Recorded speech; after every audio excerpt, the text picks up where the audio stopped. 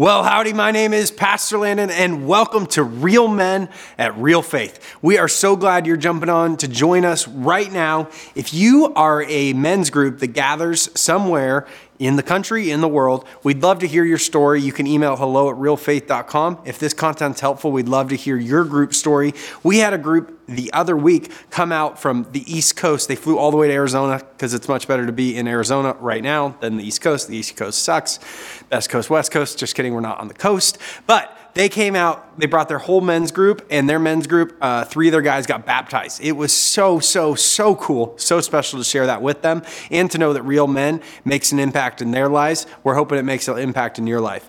And if you're a senior pastor of a church and you want to come check out Real Men, see how we do it, see how we bring this many men together every week. There's like 300 plus men gathering together, talking about Jesus and growing to be better, stronger men together. If you want to hear how we do it, you can email us, hello@realfaith.com, and you can come out, come check it out with us. We'll tour you around Trinity Church. We'll tell you our secret sauce, and we'll get you introduced to a lot of good men.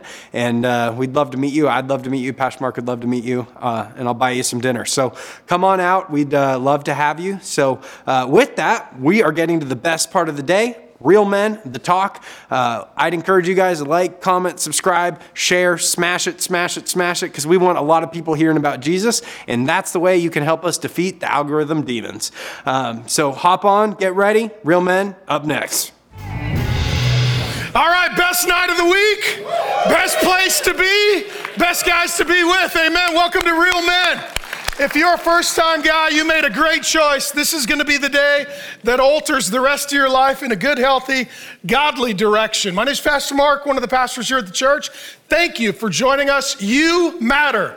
Your marriage matters. Your kids matter. Your grandkids matter. Your businesses matter. Your ministries matter. Your lives matter. Your struggles matter. Your victories matter. Your legacy matters. We're here because you matter, and you are a tremendous priority to me, and it's an honor to be with you. I want to thank everybody who's joining us online as well. We've got men's groups gathering all over the world watching Real Men. And if some of you guys ever make it to Scottsdale, come join us. We'd love to see you. Last week alone, our simulcast was 300% higher than anything we've ever put out. Men are tuning in around the world. And what we like to say is we build men up to bless women and children. That's who we are. We're those guys. And I'm in a series now for you men, Spiritual Disciplines for Regular Guys. Many of you guys, you've got a lot of responsibilities. And the thing with being a man is this, it's always pouring out.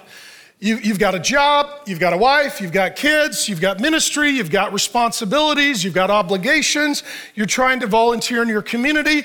You men have all of these people and places to which you are pouring yourself out. And it causes men to get a little exhausted, frustrated, overwhelmed, grumpy, even jaded. And here's the good news. You have a father who loves you. You have a father who knows you. You have a father who cares for you and wants to help you. And our view of God is that he is Father and we are sons. And what I like to say is this, before the Father asks you to do anything, he wants you to prepare you to do everything. I've got 3 sons. I love them with all my heart, and I think they're all in the room tonight. I've got godly, awesome sons. And in the last week, I've met with every one of them individually. And it's like, okay, what are you working on? What responsibilities do you have? What plans are you making? What are you looking at for this year? And as a dad, I want to know what my boys have got in their heart. And I want to pray for them, and I want to bless them, and I want to help them. What can I pray for? How can I help? Where can I serve? What can I give? If you want to do something good, I'm your dad. I want to be first in line to help you get that done. And God is your father, and he has a father's heart toward you. And he wants to meet with you, and he wants to pour into you, and he wants to help you and bless you so that you can be the kind of man he's called you to be. And this is what we're talking about in the spiritual disciplines, how God, the Father, pours into you, and then as men, we get to pour out to others. So this is kind of where we're going with this little series. Pouring in, you study, and we looked at pouring out as obedience. This week, solitude. Get time with the Father to pour into you as his son. And then pouring out as fellowship or relationship. We'll look at silence and listening, and then pouring out and speaking. We'll look at how you pray and God pours into you. And then you go do the things that God has called you to do. That's pouring out. Sabbath is your day to rest and to recover and God to pour into you. So the other 6 days of the week, you can pour out and work. Worship is where you get in God's presence and you're recovering and you're rejuvenated. And then evangelism is where you bring God's presence to someone else. Journaling is where you get time to talk to and hear from and process with the Lord. And service is where you go help others. And then last, fasting is where you take a break, and feasting is where you celebrate. So we're looking over the course of these 8 weeks at how God wants to pour into you, and then you will be equipped and prepared by God to pour out into the people and things he's given to you. So today, I'm talking about solitude and fellowship. These will be our big ideas, and fellowship is kind of the Bible's word for relationship. Before we get into the text, let me ask you this. How many of you guys are the introverts, right? Okay. They were hesitant to raise their hand. They're like, I don't know if I want people to know me. So how many of you guys are the extroverts, right? Woo, okay, so the extroverts showed up early. They're really excited. The introverts are not sure they're going to stay. That's where we're at right now here at Real Men. And the difference between an introvert and an extrovert is this: not that you're good with people or bad with people, but whether you're energized or drained by people. An extrovert is energized by people. They're like, I'm really tired, I'm having a hard day, I gotta find people, let's get the guys, let's go out, let's do something. The introverts are like, no, the introverts are like, I'm exhausted, I'm tired, I'm gonna go hunting by myself. I'm gonna go into my man cave. I'm going to go for a hike in the woods. I need some quiet time. And the difference is this: you can love people, but are you energized by them or drained by them, okay? And if you're energized by people, you're gonna be stronger in what the Bible calls fellowship or relationship. You're gonna be all about relationships, hanging out with people, guys' night out, going to games, hunting, fishing, loving every minute of it. That's gonna be you. And if you're more of an introvert, you're gonna be stronger on solitude. But the point is that we are gonna learn from each other in our discussions around the table. Each guy is gonna lean toward solitude, more the introverts, or fellowship, more the extroverts, and you gotta learn from and help one another, okay? Me, what do you think I am? Introvert. That's why we're not talking. I am, okay?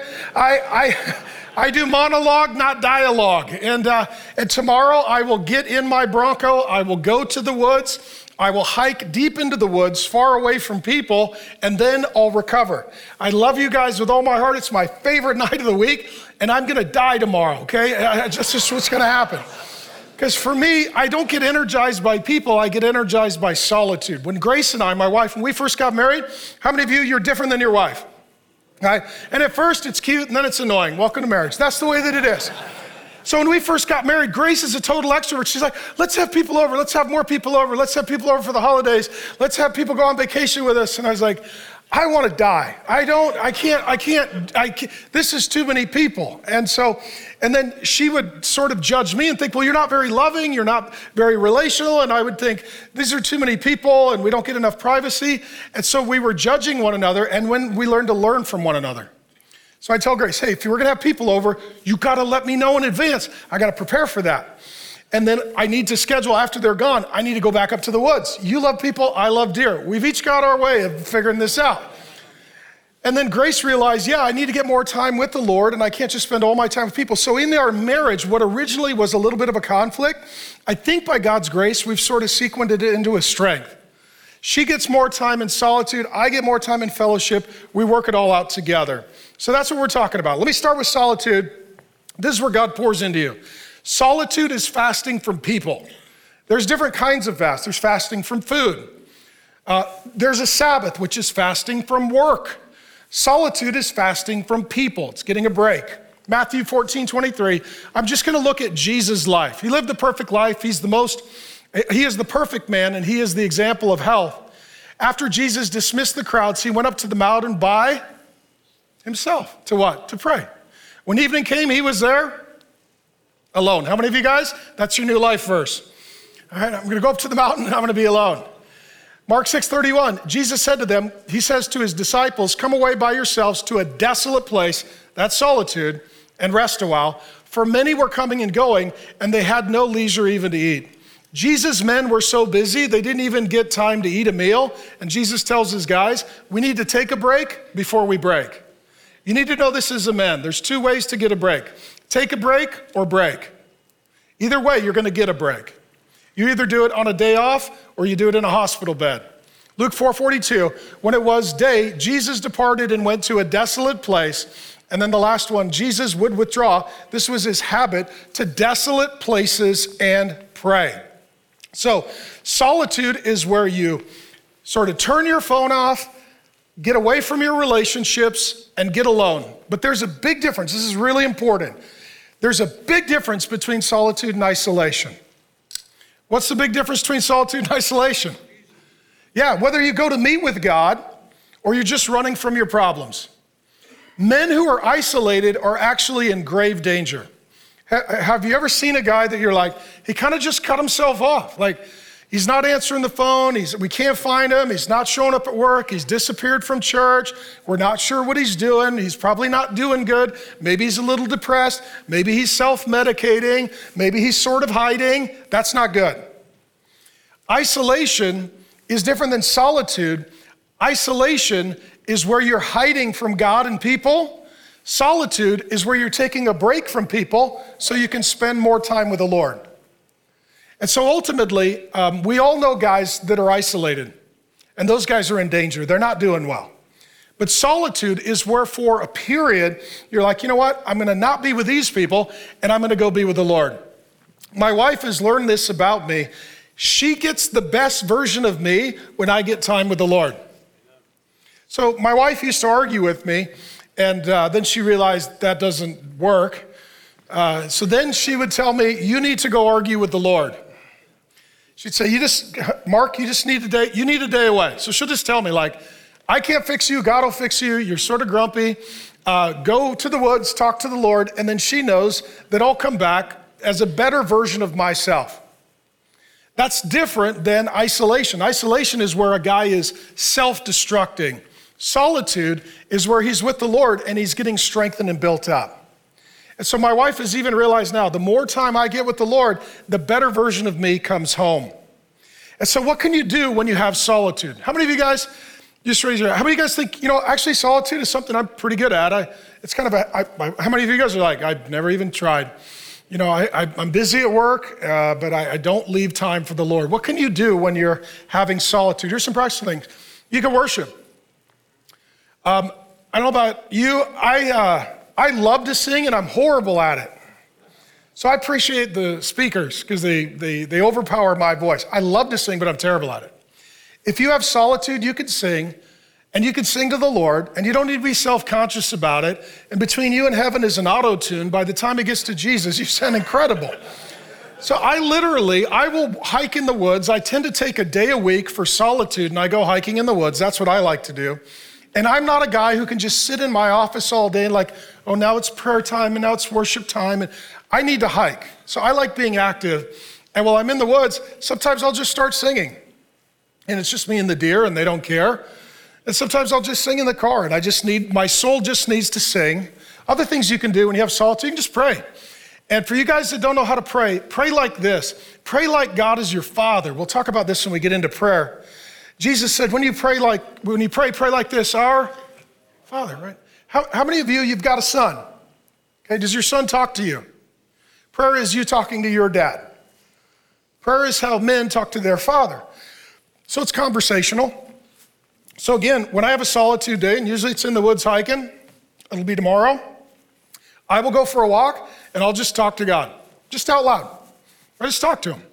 It's not super religious. There's no dearly belovedism. There's no beseeching, there's no King James. It's just, hey, Father, I want to talk to you about this. And I'll talk to him. And I verbal process and I just talk to him.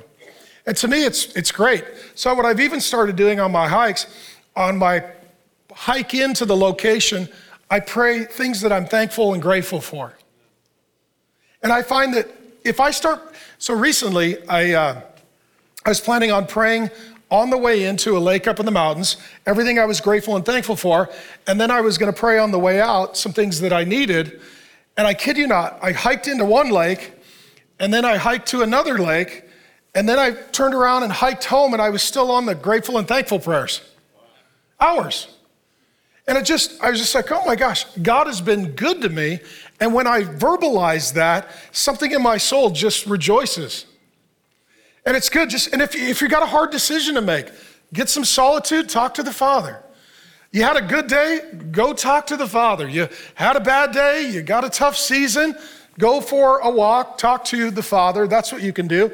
Also too, I like to study. When you have solitude, you can study. How many of you, it's hard to read your Bible when the TV's on? It's impossible. Or the phone's on. You're like, I was reading, and then I got a text, and I was reading, I got a call, and I was reading, I got a, Sometimes it's good just shut everything down. So you know what, I'm just gonna study now. And I'll tell you guys too, you may even pray about reading a book other than the Bible. Read the Bible, but pick another book. The average man reads how many books a year? 0. You guys want to go crazy, just get one book and you will be a unicorn. You'll be a man who reads. And whatever seems interesting to you, just read study wherever you're interested. I don't care, as long as you're learning about God. In addition, journaling is what you can do when you have silence and solitude. And sometimes that's just, you know what? I just got to think some stuff through. I got to sketch out some plans. What does my son need? What does my daughter need? What does my wife need? What should we do this year? And sometimes it's just like a strategic planning session with the Holy Spirit. Just thinking things through. I live with a journal. I'm always journaling. We'll talk about that in the future week. But what solitude does, it leaves space and margin for some of the other spiritual disciplines. And then also, solitude is a great thing to do on your Sabbath day. Take your day off and maybe just shut your phone off. Maybe just be with your family, not everybody else, and figure out this is what we're gonna do for our day together.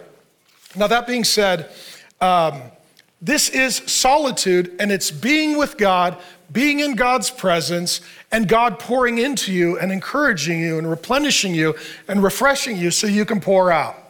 And the pouring out is fellowship. This is, again, the Bible's word for relationship. So I want to look at a lot of scriptures. Faith comes by hearing the word of God.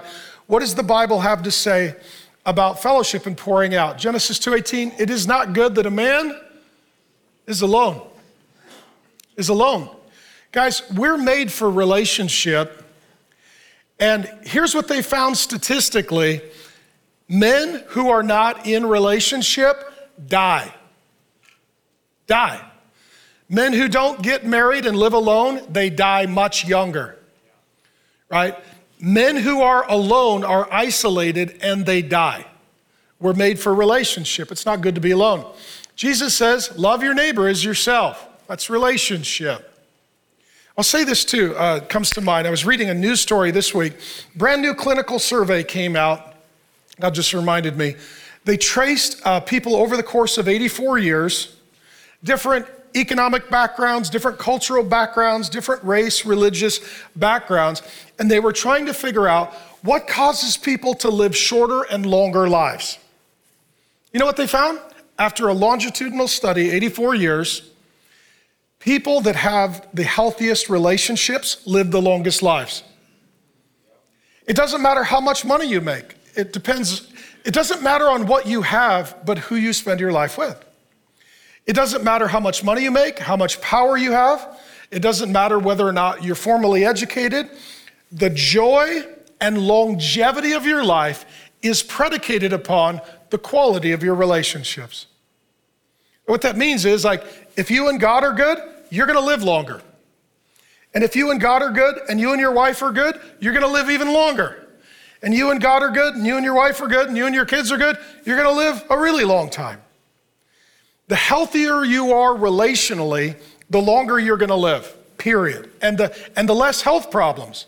Men who have better relationships, they have found, the longitudinal studies, less ulcers, less addictions, right? Less outbursts of anger, less heart problems, less stress-related illness. Because if this is good and we're good, I'm good. Love one another. Here's what Jesus says as well. Love one another as I have loved you. Love one another. By this, all men will know that you're my disciples if you love one another. True or false, there's not a lot of love in our world. There's not a lot of love. When we love each other, it's a witness. And I'll give you guys a really encouraging example. I talked to a guy, came to Real Men last week for the very first time, not a Christian, says he's not a Christian. He showed up, and here's what he said. He said, you guys are talking all the time about Jesus, and I heard there's a bunch of men. He said, I wanted to show up and see it for myself. I was like, what'd you think? He's like, I've never seen anything like that in my whole life. He's like, I've never seen a room of men that they actually care about each other. He said, I've never been in a room where I thought the men cared about me. I said, what do the guys do at the end? He said, they listen. He said, then at the end, they asked if they could pray over me. I said, what'd they do? He said, they prayed over me. I said, well, how did that feel? He said, it was really strange. It's like, I've never walked into a room with men, felt loved, and wanted to be prayed for. I said, well, how did it feel? He said, I felt like those guys really love me. I said, they do. And I said, do you know why they do? Because their father loves you, and those are his sons. See, how many of you guys, even walking in here, when we love one another, when we have a conversation around the table here in a minute, when we pray for each other, how many of you guys walk out and just feel like, you know what? That was a good use of my time right there. There were men who loved each other, and we kind of got to see what the disciples are like. And so we want this to be this countercultural place where out there, men get beat up. Here they get built up. Out there, men get attacked. Here they get encouraged. Out there, men need to fake how they're doing. Here, men get to be real about where they're at. And we're here to love one another and help one another and encourage one another because our Father is a good Father and we want to be good brothers. Other things Jesus says. Well, here's Acts 2, the early church. They devoted themselves to the apostles' teaching, so they're learning the Bible, and to fellowship, and to chicken wings, or breaking of bread and prayer. And so I would say that's important. Be devoted to one another in brotherly love. See, we're brothers and we do love each other. You guys need to know, we don't love each other like women love each other. We love each other like brothers love each other, like fathers love sons. If we walk in the light, that's just being open and honest. That's why we call it real men, not perfect men, not religious men. It's real men.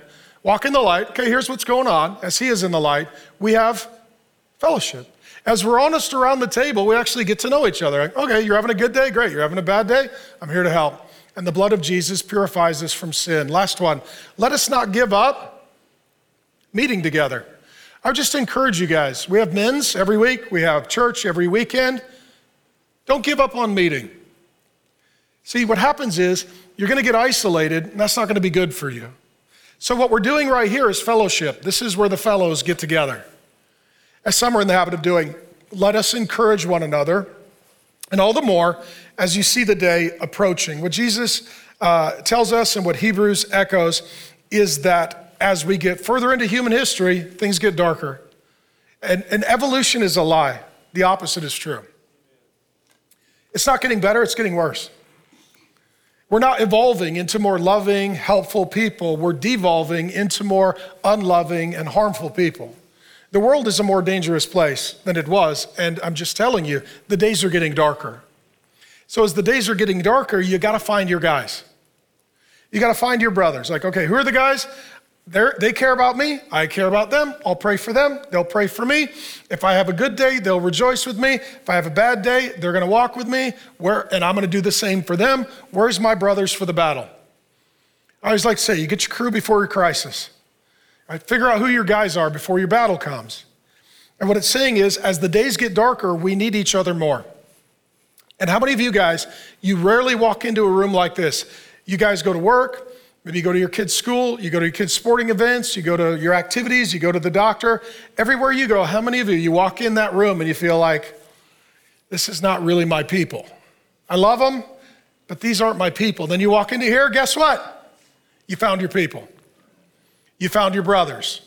You found the guys who think like you and want to walk with Jesus and walk with you. And what he's saying is, as things get darker, this is more important. That's what fellowship is. I'll say a couple of things about this as well.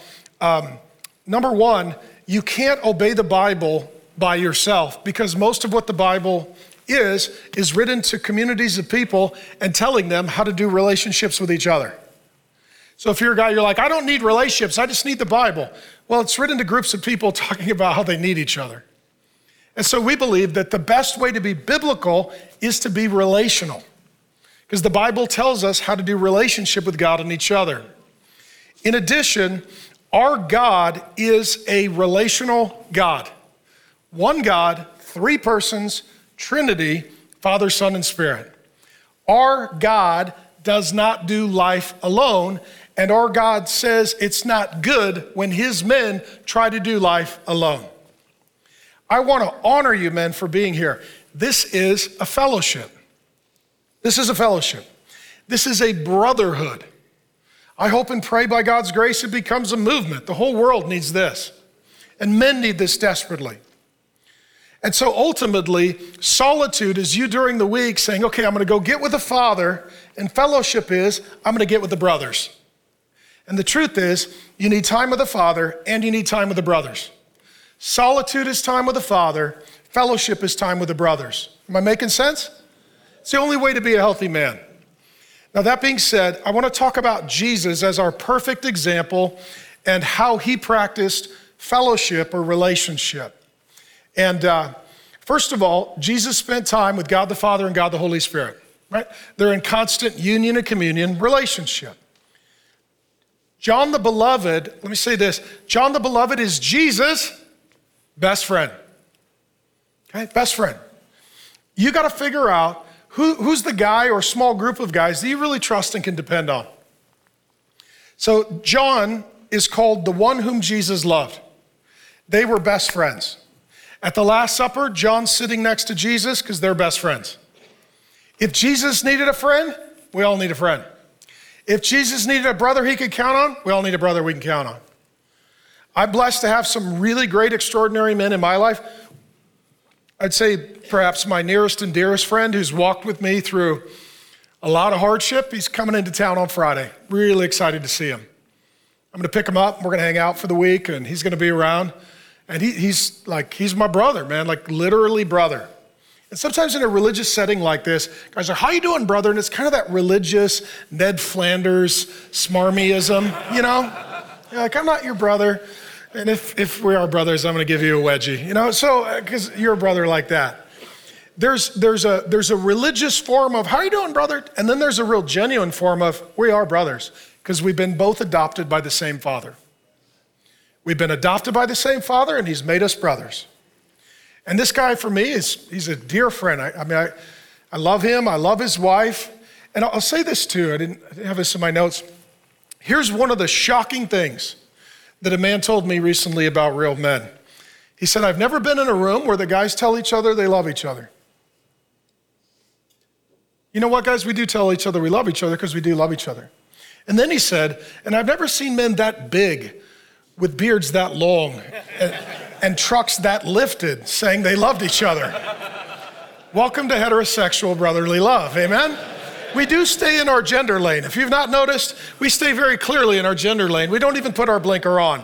We're not even, but there is a masculine, healthy way to love each other like brothers. And some of you guys had that when you were in the military. You've not had it since. Some of you guys had that when you were on a sports team or on a work crew. We want you to have that as God's men in God's house. So Jesus has relationship with God, relationship with his best friend John, and then he's got a couple of guys he can really count on. These would be like his friend group, his buddies. These would be the guys he's going hunting with, going fishing with, hanging out with. He's going to watch the Super Bowl with Peter, James, and John. And these are the inner circle of three. They were there at the Mount of Transfiguration when Moses and Elijah showed up. They were there when Jairus' little daughter was brought back to life. And they were there with him in the Garden of Gethsemane before he died. Let me explain this. So Jesus has his relationship with God. And then he's got his buddy John. And then he's got Peter, James, and John. And sometimes men will say this, and it sounds religious, but it's actually false teaching. Men will say, I don't need a lot of brothers. I just, I'm good with God. Me and God, we're good. God told Adam before sin entered the world and everything was good, one thing was not good, him to be alone. If Adam was without sin and had a perfect relationship with God and needed relationship, we all need relationship. So Jesus comes to earth. He has a relationship with the Father and the Spirit, relationship with God. He's got his best friend, John, Peter, James, and John. These would be like his closest buddies. Jesus comes to earth. He could pick anybody to be his buddies. He picks Peter, James, and John. They get access to him when other people don't. You need to think about, how's my relationship with God? That's your solitude day. And then fellowship, is there a guy that I can depend on? And is there a guy that can depend on me? The best way to have a good friend is to be a good friend. The best way for a guy to be able to count on you is for you to be able to count on him, and you serve each other.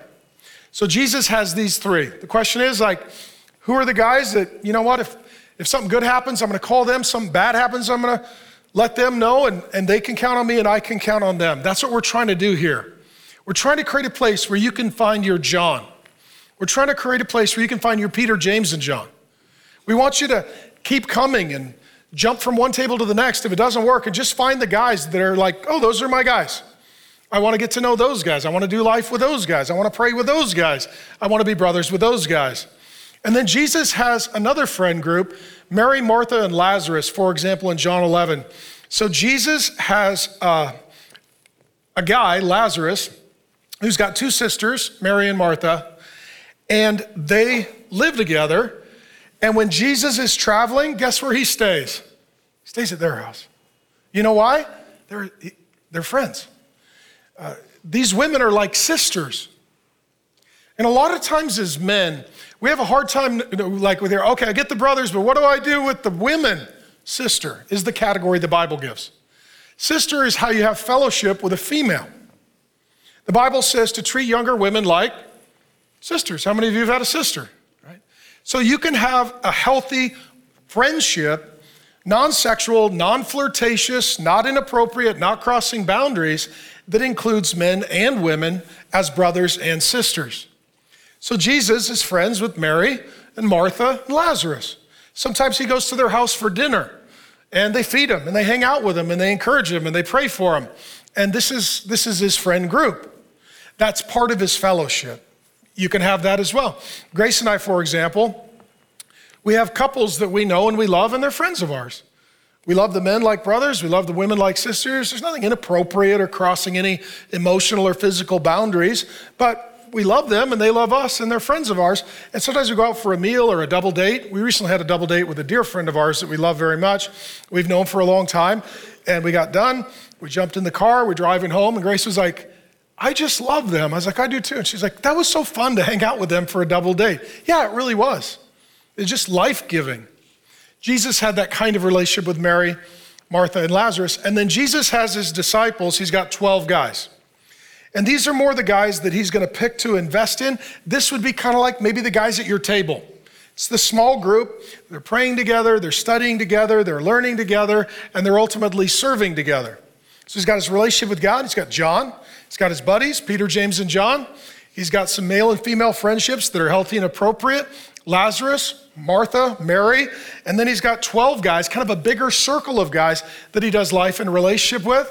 And then beyond that, we hear of the 72. This is a larger group that Jesus knows, and he deploys them for ministry.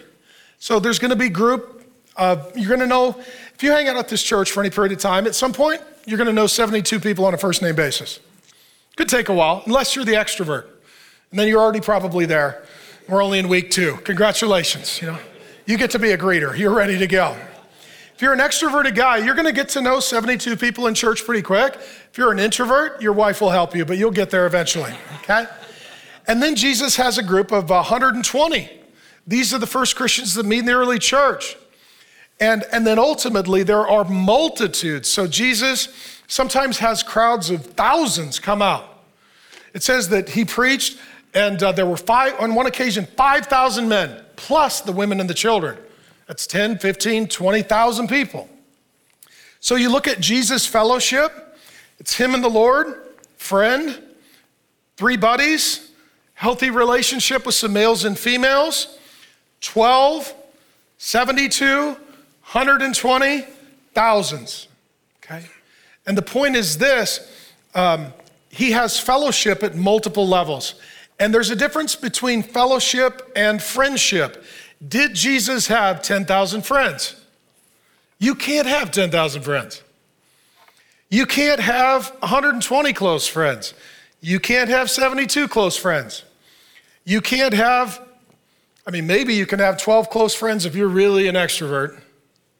You could have 3 close friends. You can have 1 really near and dear friend. If you're married, I hope and pray that's your wife. I hope she's your nearest and dearest friend. Mine is. But the point is this. I want to close with this. Fellowship is this. Be friendly toward all. Be friends with a few. Be friendly toward all and be friends with a few. And some of you guys are like, well, how do I make friends? Proverbs says, if you want to have friends, be friendly. Okay? Friendly guys tend to have friends. I love you guys with all my heart. This is such an honor and encouragement. I look forward to this every week, and I can never go to bed on Wednesday night because I'm so excited about what God is doing in your life. And I would just ask you, as you go into table talk, have some fellowship and talk about and pray about these things. Number 1, are you better at solitude or fellowship? And you guys need to learn from each other, right? You introverts, you're like, I can teach you how to do solitude. You extroverts, you're like, all right, we're going out for chicken wings, okay? Number 2, what difference has being at the table with the men made for you? And if you're a new guy, you don't have to answer that. But just even showing up and saying, you know what? There are some guys that the Father loves, and they're my brothers, and I'm getting to know them. It's healthy and it's good. And then number 3, how can we pray for you? And if you're new, the way we do it, and we borrowed this from my friend, Pastor Darian, and he's done men's ministry in the Valley for a long time. We built this on his model. But what we like to do is, what happens in sports, you guys ever been in a huddle? You huddle up? Before we leave, we like to huddle up. And we like to make sure that every guy is prayed for. How powerful is it when this many men, hundreds of men, I don't know where we're at tonight, we were at 350 men last week for our weekly regular Bible study. People always ask me, they're like, oh, is that your annual men's conference? No, that's our weekly men's conference. Because we don't think that men just need an event, we think that men need relationships. An event can get you motivated, but brothers for the walk, that's going to be the most helpful.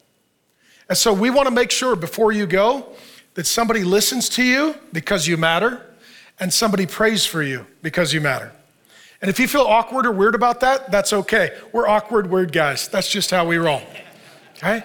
So here's what I want to tell you guys. We are here to present to the world a masculine, strong, courageous, unified, humble brotherhood. Amen? I'm proud of you guys, and I love you with all my heart. Thanks for being here. I'm going to pray, and we'll give you extra time around the tables to fellowship. Father, thank you that you are a father. Thank you that you sent your son and our big brother Jesus to live without sin, to die for our sin, to rise as our Savior. Thank you, Father, that you have adopted us into your family as your sons. And thank you that you've made us into a brotherhood. Thank you that it's a good thing to be a man. Thank you that you made us as men. You made us to love as men. You made us to lead as men. And God, as we've been talking about with the leaders, we don't want to just be good men. We want to be good at being men. The world has some good men, but we want to be good at being men. And part of that, Lord, is getting time with our Father to hear, to listen, to be poured into from our dad. And then part of that is fellowship, relationship, loving, serving, blessing others around us. Holy Spirit, I pray for a sonship anointing on the conversations at the table. I'm reminded of Paul's words that you have poured out the spirit of sonship on us, that you are a father, that we are your sons. And I pray that the conversations would be encouraging and uplifting and clarifying and helpful.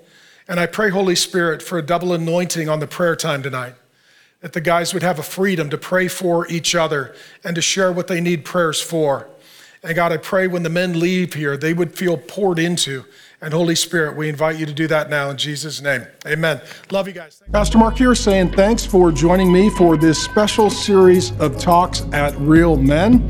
If there's anything we can be praying for, any questions you have, send it to hello@realfaith.com. And if you've got a complaint because you're triggered and offended, please send that as well to hello@realfaith.com. We have got a team standing by to delete your comment immediately.